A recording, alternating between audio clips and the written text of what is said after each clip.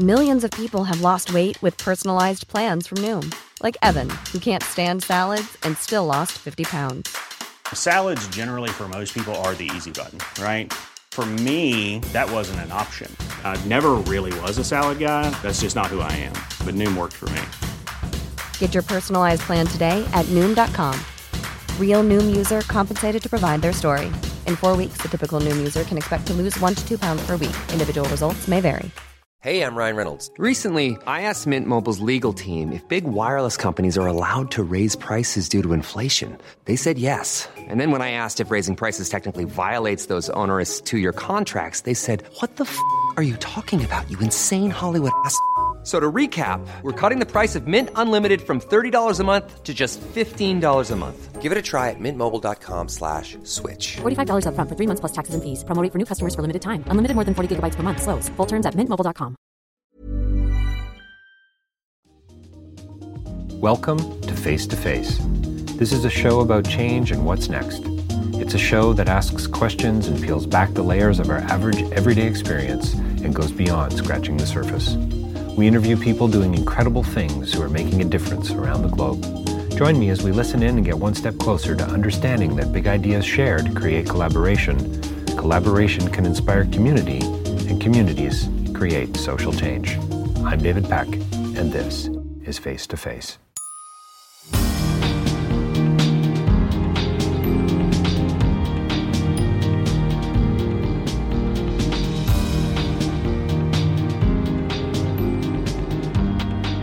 So my next interview is with Dr. Michelle Stevens. We talk about her new book called Scared Selfless. You are going to want to listen to this interview for a whole lot of reasons, and probably more importantly, you're going to want to read her book.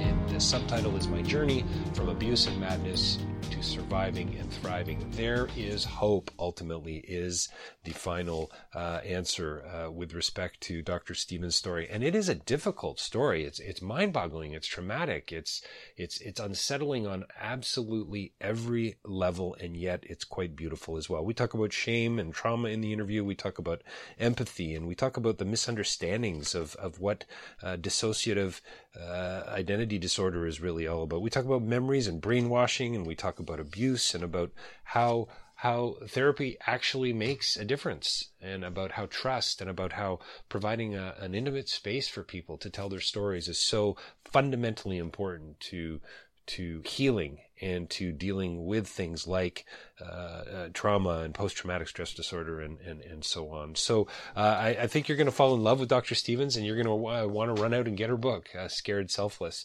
And don't forget, davidpecklive.com for more information about the work I'm doing, my writing and podcasting. We're coming up on 300 interviews. If you're getting behind what I do, please feel free to support the work that I'm doing through patreon.com. You'll find a link on the site, and also rabble.ca for more interviews as well. Check me out there. So stay tuned for Dr. Michelle Stevens talking about her new book, Scared Selfless. Well, welcome to Face. We are joined today by a very special guest. Dr. Michelle Stevens is with us here today to talk about her new book, Scared Selfless, subtitled My Journey from Abuse and Madness to Surviving and Thriving. Dr. Stevens, thanks for taking the time today to spend a few minutes with us. Thank you so much for having me. I'm really pleased to be here. You've written a mind-boggling, tragic, and beautiful memoir. It's a call to everything that's wrong about the world, it seems to me, and all that's possible and worth hoping for. And you've just done it in such a beautiful way. So first off, congratulations and thank you. Thank you. I'm going to read a quote. Author's note, quote, I feel it is the right of every victim of violence to tell their truth. For those of us who are able, I feel it is a responsibility. Child abuse, domestic violence, sexual assault, hate crimes, war crimes, genocide, and all other forms of interpersonal violence flourish in a culture of silence and shame, close quote. I can't think of a much better way, Dr. Stevens, to start a story like yours than to basically say, we're kind of all in this together. Yes, absolutely. All trauma, any trauma, leads to the same result in the psyche. And is it something that is, it took, I think you talk about 30 plus years to come to terms with this. Is this something that you only found, would you say, within the context of other relationships and the context of community? You know, I've seen you interviewed in a few different places. You talk about sense of timing, and you know, I was ready, you know, for this kind of therapy or that kind of therapy. But there's a couple points in your life that are really profound for you from a relational perspective, and I'm kind of interested because you've got that professional approach, which is what's so interesting, I think, about what you do. And maybe we should start there with you just telling us a little bit about the book and about your, you know, now your professional opinion and how you can actually shine a light into this in a way that many can't. Sure. So the first thing to know is that I am a psychologist. I have a PhD in psychology, and I've spent about a decade practicing as a psychologist, working with clients.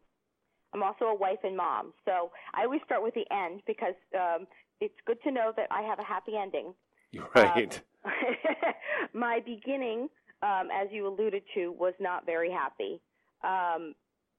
My story is that I was born to an unwed teenage mother, who was very poor and uneducated and not really able to support us. And when I was 8 years old, a man came along, and this is important because this happens to so many single mothers, right? They're just hoping for this. Mm-hmm. A man came along who seemed to be the answer to everything. He was a school teacher, so he had a good job. He had a side business. He owned a house. And he basically said to my mother, I'll be with you, and I will be a father to your child, which was music to her ears. Sure. Unfortunately, he was actually a pedophile, and this is not uncommon that pedophiles seek out single mothers. He was a pedophile, and what he was really interested in was getting control of me. And he did. He moved us in. He got control of me. He happened to be a very skilled and very sadistic pedophile, and he basically had a plan of turning me into his sex slave. So he used torture and brainwashing techniques to do that. And once he had gotten good control over me, he started trafficking me within a child sex ring. And he, for about 6 years, prostituted me to other men and also sold me into child pornography. When you start to read the book, and I've read a few reviews, there's this sense of just disbelief. You know, you talk about the notion of unspeakable acts or using unspeakable language. You know, how can we actually talk about this? How can we? And what you've done is you've done the very thing that, you know, you're kind of accusing most of us of not doing. You know, not being able to speak about these things. But you read this and you think, I don't want to believe this. Yeah. I don't want to believe this kind of behavior is possible, that these kinds of things are actually going on in the world. And it's a challenge to get through your book, but am I ever glad you started by saying, you know, there is hope. Yes. And it's a challenge to get through the first part of the book. I want to make that very clear. Yes. Well, and I think one of the, and Dr. Stevens, one of the reviews I read was kind of, it's important to get through the first part of the book. Mm-hmm. You absolutely have to do the hard work to get for the reveal, almost, if you will. Yes, and I really wanted people, you know, people have such a misunderstanding of trauma and what it does to people. And this is how you'll get situations where, for instance, there was a boy who was 11 years old, and he was kidnapped in, I believe, Missouri. And his name was Sean Hornbeck. And 4 years later, he was found and it turned out that he had been kidnapped by a pedophile and was then found 4 years later living with this pedophile. And it seemed as if he was free. Right. He was riding his bike around. He had a computer with the internet. And Bill O'Reilly of Fox News got on the air and said, well, it seems like that kid must have liked the guy who kidnapped him better than he liked his parents. Wow. Talk about... And it's a stunning... that's victim blaming. The kid was brutally raped over and over again and tortured and tied up and all sorts of things. And what that does to the psyche, the fear and the terror creates almost like an invisible chain. And I wanted people to understand what violence and terror does. And I think you better understand it if you sort of viscerally experience it reading the book. Well, you actually say not too far into the book that we have to, as readers, have to experience. And you put, and I seem to remember this, you put experience in italics, if I remember correctly. Mm-hmm. We have to experience violence at least on the page.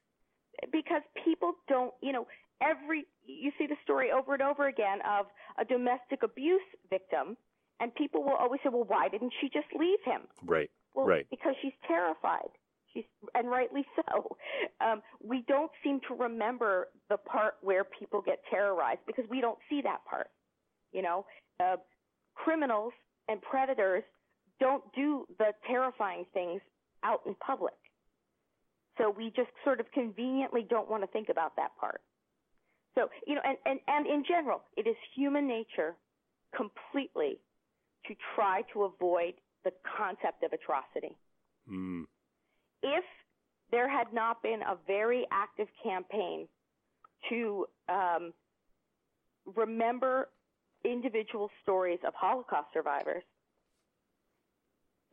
we would all be trying to forget that ever happened. Right. That's why they went on a major campaign to try to get all those stories down, because it is human nature to deny atrocity. Well, aren't we back a little bit to your beginning of the book where you talk about this idea of shame and of silence, and let's not really talk about it, and I guess in a way kind of hope it goes away? Exactly, or hope it doesn't exist. There's sort of a societal denial of atrocity, and it's very, very pronounced when it comes to sexual matters because they're so taboo. Right. But all atrocity, Right. We have a tendency to want to pretend it's not there. Well, which is so beautiful about the way you start the book and how relevant it made it for me as well as an international development guy working in Cambodia. I mean, talk about the land of atrocity, or at least many, many years ago. And what are the impacts? What are the implications of that trauma and transgenerational trauma and memory and all these things? And you bring it out so well in your book. How do I empathize with you? How do I stand in your shoes? You talk about that in the book. And or how can I empathize? I mean, that's I think so much of what I'm trying to do with this book is get a general bystander. We all have tragedies in our lives. Sure. Trying to help people remember that what they see on the surface is not the whole picture. And the way that you empathize is by trying to get beneath the facade that someone is showing. For instance, I talk a lot in the book about teenagers, about troubled teens. I'm a foster parent sometimes, and I was also a high school teacher. There are some teenagers, particularly foster kids, who have really difficult behavioral problems. They can be very, very angry. They might steal. They might be belligerent. If we take all of those behaviors at surface, we just deem them a sociopath or horrible. We write them off. We write them off, yeah. We write them off. But if we take a moment and we go, what's causing this behavior? This is me being a psychologist, I guess. Right. That's what we do. Right. What is causing this behavior? And often what is causing the behavior is some trauma and a lot of pain. There is the saying that you cannot hate someone once you know their story. Nice. And that is the point I'm trying to get across. We really need to be a lot more careful about knowing people's stories before we go judging them. Well, and speaking of judging, you talk about, and I don't know if you want to go down this path or not, but you talk about one of your doctors, one of your therapists, one of the professionals involved with you, who basically kind of implies, or maybe actually says, you're kind of a hopeless case. We're not going to be able to help. Absolutely. Speaking of judgment, more than one said that to me. More than one. And I have had many, many people since the book came out write to me and say that that was their experience too. Wow.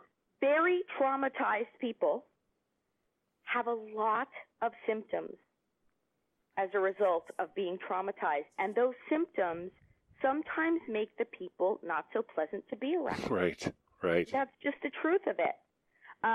If you see some soldiers that come back from war, we now know the results of that. That used to be something that we denied as well, that you could just go off to war and see horrible things, and then you're just supposed to come home and never think about it Right, again. right. We now understand as a society that that's not how it works.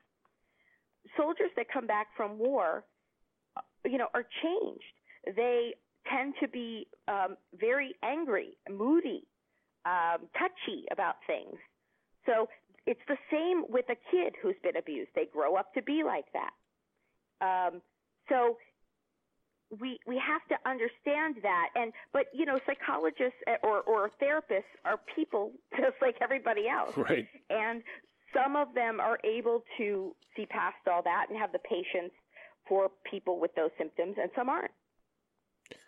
You mentioned that I'm just trying to look for it here near the end of the book, and you talk about a lot of things with respect to relationships and love and feeling safe and all of that, and I really do want to unpack that with you a little bit because I think there's so many insights here for so many of us. You sort of refer to a mental health system that doesn't provide meaningful, appropriate, safe space for people to really, I guess, be loved, to be accepted. Sort of going down this same line of thinking with respect to these doctors who are making these, outrageous claims. Is that still the case? Is that still what you're seeing? Oh, sure. And this is a tough one. The reason I talk so much about the mental health system, and I'm talking about the mental health system in the U.S., I'm not quite sure how it is in Canada. Right. But I do know this. People are people. And in every profession, there are great people and there are not so great people. And there are mostly mediocre people. And therapists are no different. So, what happened to me was I had some mediocre therapists and I had some very bad therapists who did more harm than good. And it took me, I think it was my 8th therapist before I found one that was truly great and could help me. And I make this point in the book because so many people who have come into me for therapy and now who are emailing me, the classic thing that I will hear from people, they'll be miserable, they've had horrible lives, they wish they could get better, but they'll say, I tried therapy. I went a couple of times, and it didn't work. It didn't work. A guy just wrote to me. He's having a really tough time. And he said, I went to therapy, and I told the therapist what happened to me as a kid, and she cried, and so I never went back to therapy. Wow. And to that I say, that's the most ridiculous thing I've ever heard. Go to a different therapist if you don't like that therapist. Right. Like any good relationship, it takes a bit of time. And I always say you have to kiss a lot of therapist frogs before you find a therapist prince. We're not all the same. It's not a cookie cutter thing. And the therapist that might be good for someone else might not be good for me. That's the other thing. Right. The therapist that I have now, who I've had for 20 years and I love dearly, and I talk all about her in the book, we're really different as therapists. Is that Leah? Yeah, this is Leah. The people who come to me and like my style probably wouldn't like Leah's style. We're very, very different as therapists. It's our personalities. So I think we're both passionate, we're both educated, but it takes time. I want people to not use that as an excuse. Right. You talk about, I was going to bring up Leah a little later in the interview, but we're here now, so let's go. But you talk about, and what really struck me about Leah was she treated you like a human being. She treated you almost like a friend. I don't know if that's fair or not, but to say that, but you speak very definitively about the fact that she didn't judge you. She thought she spoke to you like you were normal, sensible even, and I think you say that she treated you with a great deal of respect. So you never felt. She did, and this is a woman who the first time I met Leah, I was in a mental hospital after my third suicide attempt, shaking uncontrollably in the corner of a room, right? Couldn't commit it at the time. Right, yes. I couldn't seem more hopeless. And yet, she never treated me that way. Wow, yeah. She never had, she doesn't use diagnoses. And if you don't try to diagnose someone, which is basically labeling them, right, then you don't have a prognosis either. So she was great about, so many, we've medicalized the therapy profession, the psychotherapy profession, and made it a very doctor-patient thing. Right, yeah. And that is not her approach. Her approach is that we're two equals. She knows more about therapy, but I know more about me. And so it was very much of a mentorship relationship that we had. Yeah, which is and so still have, I'd say. Yeah, so clearly a give and take. Absolutely a give and take. And the other thing that I stress in the book, there's so much actual research on this. Belief matters. There's a book called The Power of Habit that was a bestseller. And they talk about trying to change habits, right, or trying to change anything. After you set the goal to change something, the next most important factor is to believe that you can. That you can actually do it. Yeah, you talk a fair bit about having faith in yourself near the end of the book for sure.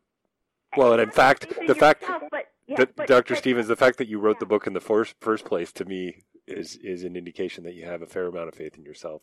That there is hope, that we can change, that we can move forward. Absolutely. Yeah. But at that moment, when I'm sitting in a mental hospital and I've been committed and I've tried to commit suicide for the third time, Leah had the faith in me.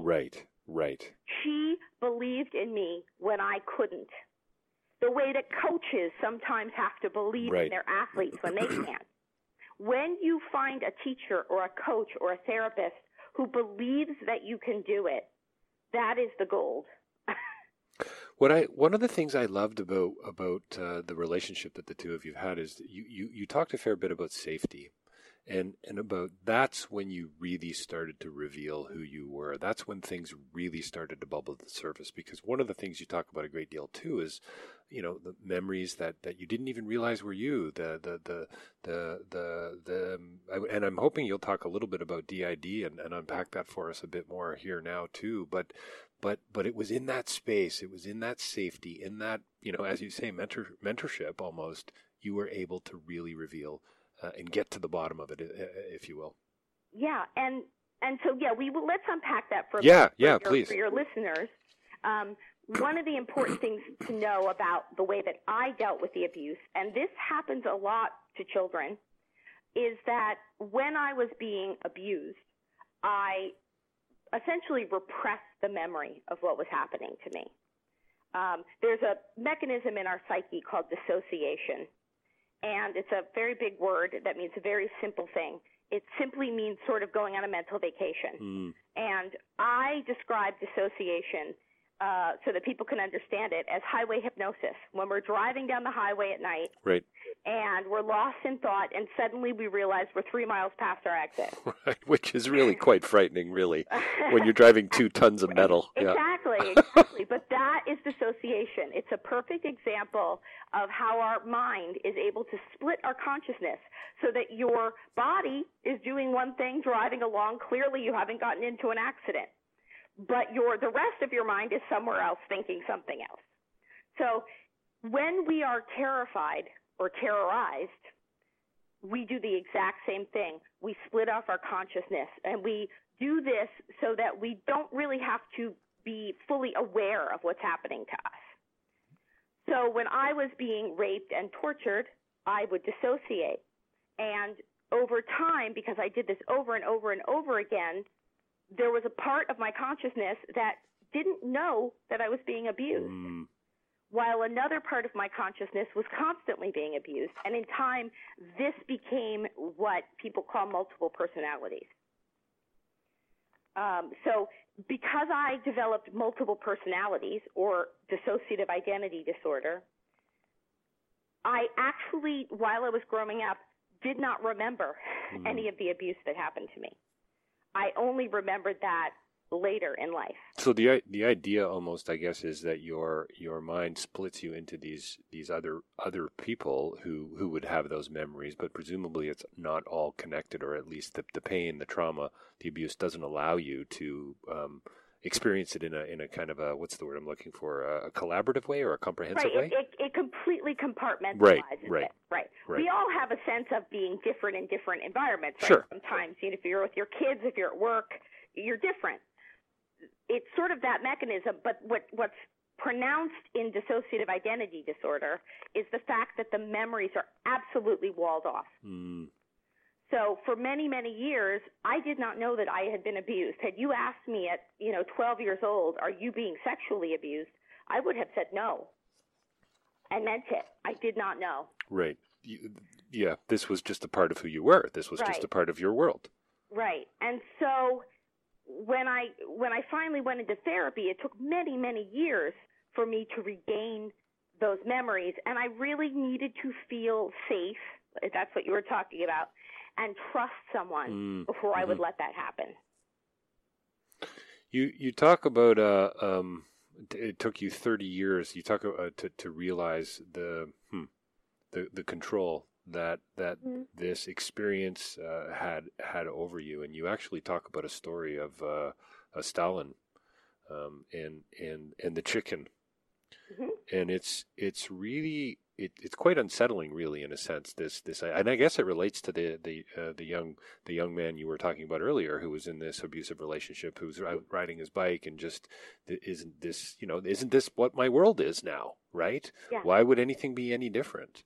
Yeah. And so for presumably then for someone like that to be shocked out of that, what you're arguing for is a sense of trust, a sense of mentorship, a deep relationship, intimacy almost, that will allow you to flourish. To flourish is the wrong word. First heal. Heal, then, right? Flourish. Right. Good. Sure. Yeah. And what happens in all of these situations? Sometimes people call it Stockholm syndrome. It's not Stockholm syndrome. It's brainwashing. Whether the abuser is aware of the techniques of brainwashing or not, sometimes they just implicitly seem to know. Sure. But it's very easy to brainwash someone. It's really not difficult. And by the way, many, many predators share tips on how to do it online. Wow. Okay. You can find this stuff very easily online. They talk to each other about it all the time. Basically, when a person is terrorized and held in captivity, very, very quickly they become brainwashed. And all that means is they basically, you can't live in this constant state of terror. Right. It's just awful. We can't stand being afraid for 2 seconds. Imagine being locked up with a predator for days. For days, yep. So when you are terrified, your mind basically tries to tell itself the story that this person who is terrorizing you is actually safe and good. Right. It's the only way that you can cope. And once your mind tells you that story, of course, it's completely false. Now you've been brainwashed. You're set to believe anything that person tells you. Right. You talk about, and I'd love for you to chat a little bit more about this. You talk about being grateful for the pain, being grateful today for, if I can extend that, for what you've been through, because this is the person you are today as a result of that. Can you talk a little bit more about that? Absolutely. It's, and this takes a long time to get to. Oh man, yeah. I had 15 years of very active healing. And I'm 48 now, so I've had a long time. But I'm so healed now and so on the other side of all of this. Wow, it's remarkable to hear the confidence, the definition with which you say that. It really is remarkable and so hopeful. Yeah, and that's really, I'm trying to impart to people it is possible to get here.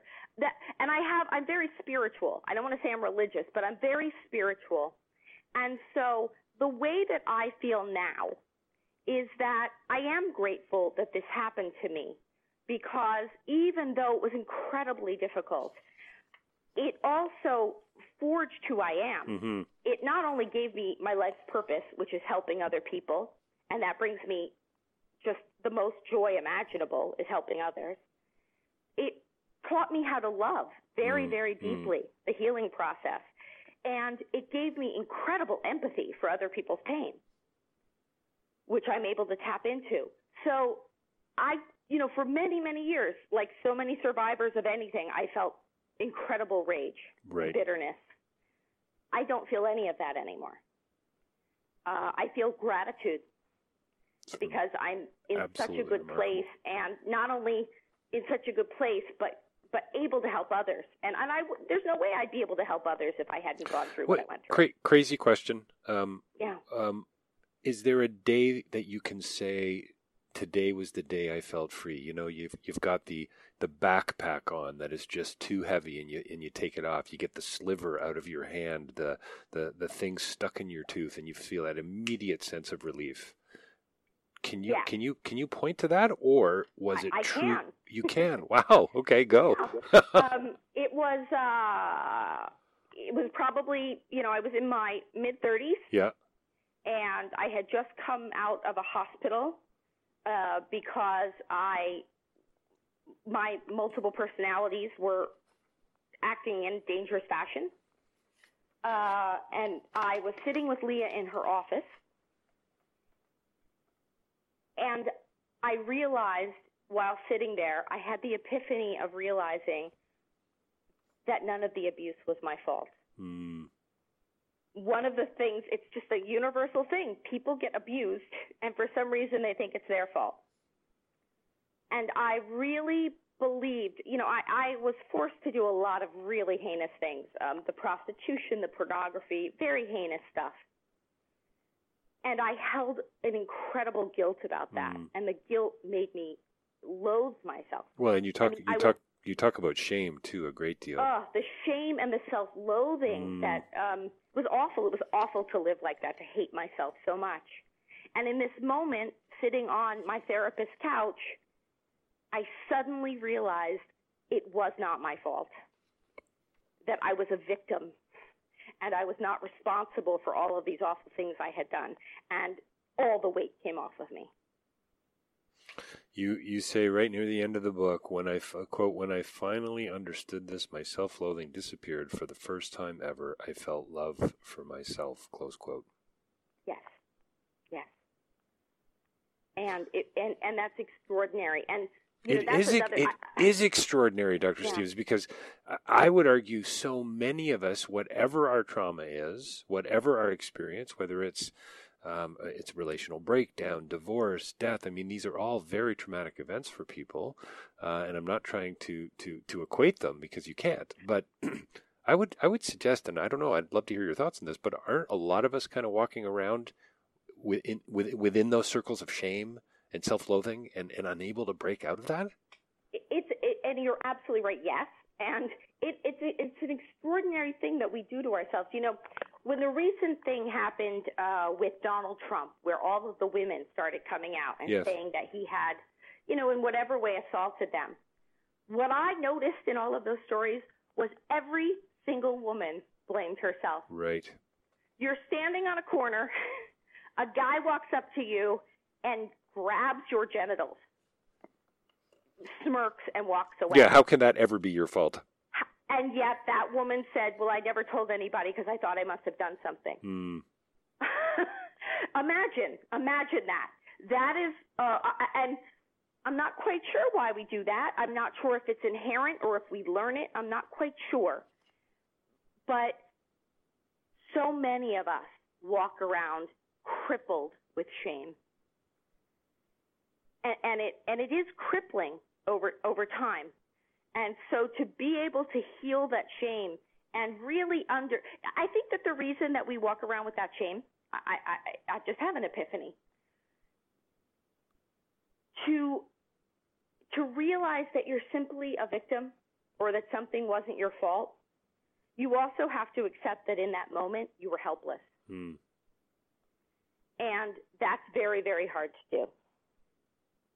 It's very hard to just accept that there are moments when we're either helpless, because that's scary, or there are moments when we just were human and made a mistake. It's just hard to accept that. I suppose in some way our culture, the way we're raised in a lot of cases, schoolyards, when we're bullied, these kinds of things, I guess, any kind of vulnerability sort of implies weakness, right? When in fact it actually implies quite the opposite. Yes, exactly. And I think that in our quest to not feel vulnerable, we would rather beat ourselves up, right, than simply acknowledge that we were vulnerable. It's so deeply ironic and troubling, isn't it? I mean, when you think about the level to, I mean, we're fairly young parents, Elizabeth and I. We have a 9 and 11-year-old, and we're going through a lot of this stuff, and it's only going to get worse, from what I hear. Yes, I have a 12-year-old. Yes. Oh, there you go. So we should share some stories. But I continue to come back to, and I get shivers when I think about it, how hopeful your story, ultimately is. It's really quite remarkable. You talk about crises, inviting change. Mm-hmm. And I really love that. There's something really, real and authentic about that, and yet, why would anyone invite a crisis? Or is it you're not really asking for the crisis, but it's really about the choices you make after, I guess.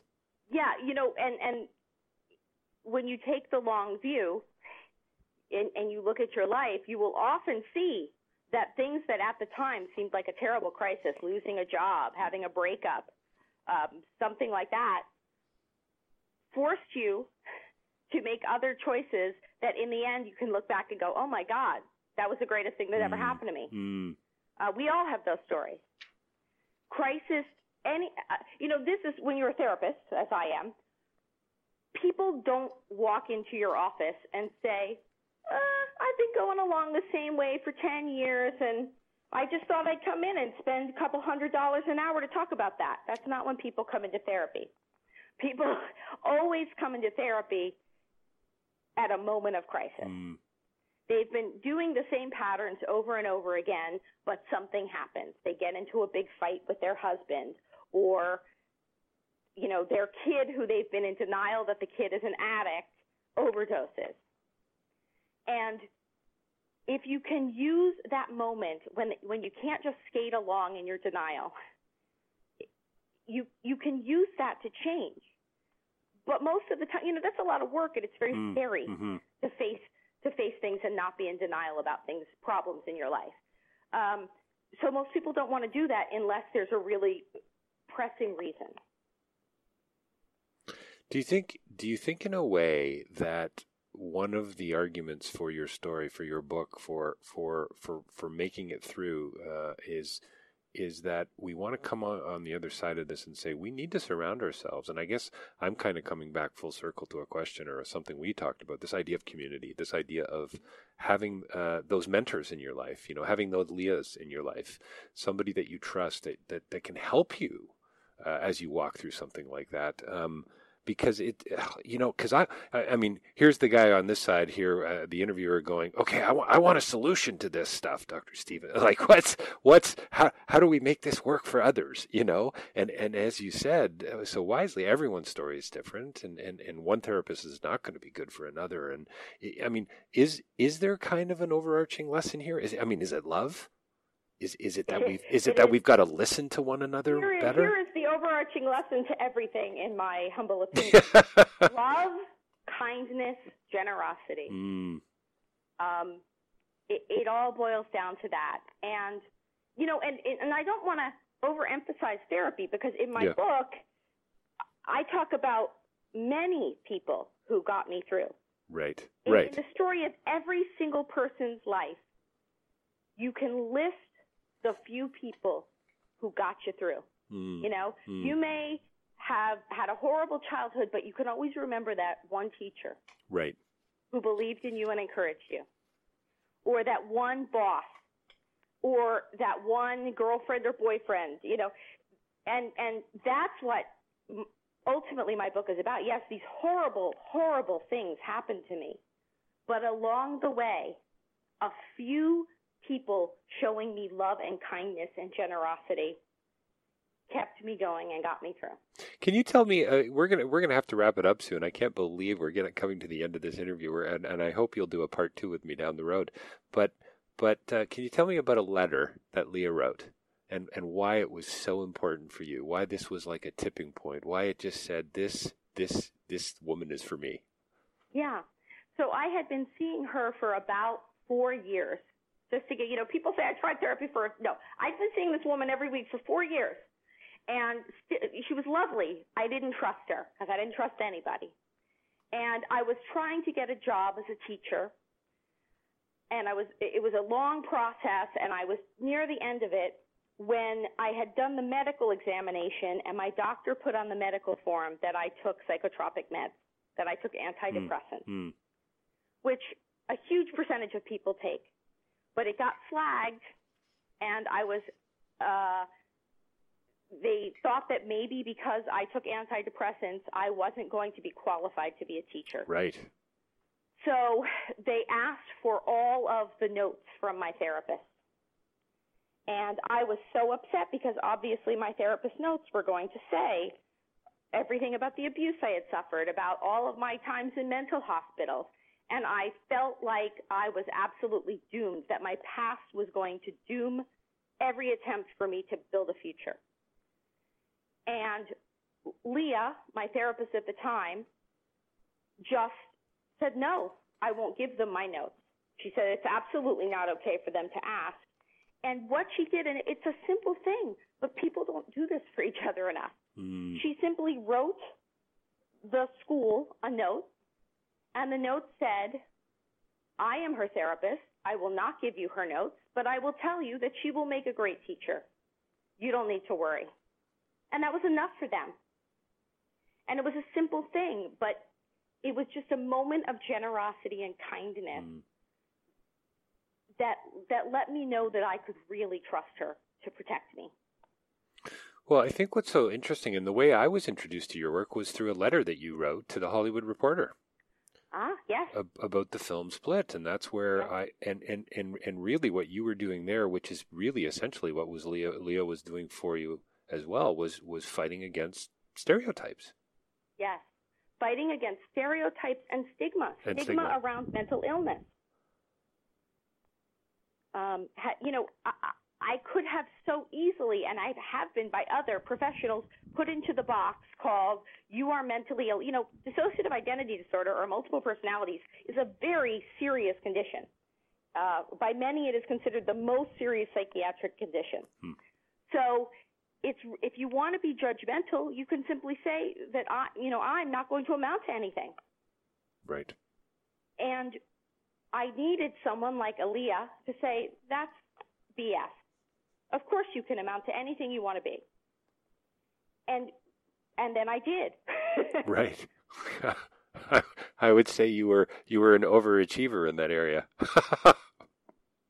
But imagine if I hadn't had a few people come along to tell me I could. Right. We all need, and this is what you're talking about with community.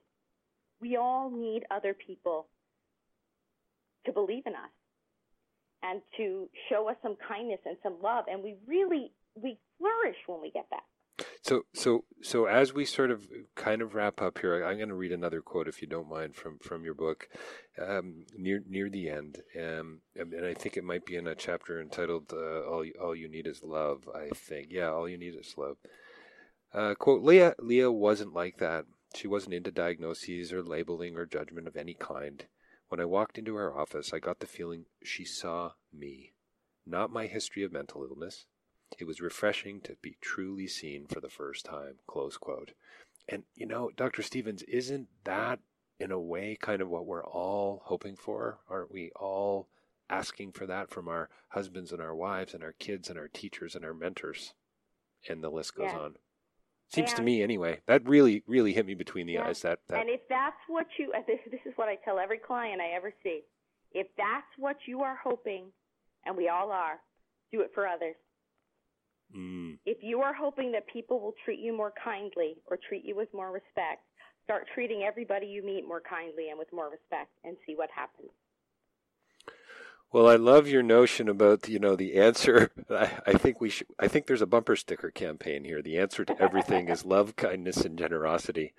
Oh man, I feel so blessed to have had the time to chat with you today. Your website is MichelleStevensPhD.com, folks. Just for those of you who are interested, that's Michelle with 2 L's, Stevens with a V, PhD.com. The book is called Scared Selfless. Arianna Huffington has said it's a remarkable journey. Quote, it's a guide for anybody seeking to overcome challenges and lead a richer and fuller life, close quote. And I think I would have to agree.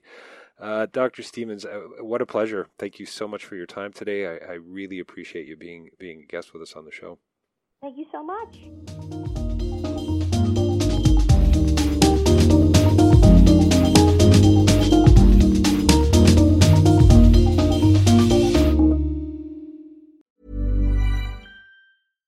Hi, I'm Daniel, founder of Pretty Litter. Cats and cat owners deserve better than any old-fashioned litter. That's why I teamed up with scientists and veterinarians to create Pretty Litter. Its innovative crystal formula has superior odor control and weighs up to 80% less than clay litter. Pretty Litter even monitors health by changing colors to help detect early signs of potential illness. It's the world's smartest kitty litter. Go to prettylitter.com and use code ACAST for 20% off your first order and a free cat toy. Terms and conditions apply. See site for details. Hey, it's Paige DeSorbo from Giggly Squad. High quality fashion without the price tag. Say hello to Quince. I'm snagging high-end essentials like cozy cashmere sweaters, sleek leather jackets, fine jewelry, and so much more. With Quince being 50 to 80% less than similar brands. And they partner with factories that prioritize safe, ethical, and responsible manufacturing. I love that. Luxury quality within reach. Go to quince.com/style to get free shipping and 365-day returns on your next order. Quince.com/style. Planning for your next trip? Elevate your travel style with Quince. Quince has all the jet-setting essentials you'll want for your next getaway, like European linen, premium luggage options, buttery soft Italian leather bags, and so much more. And is all priced at 50 to 80% less than similar brands. Plus, Quince only works with factories that use safe and ethical manufacturing practices. Pack your bags with high-quality essentials you'll be wearing for vacations to come with Quince. Go to quince.com/pack for free shipping and 365-day returns.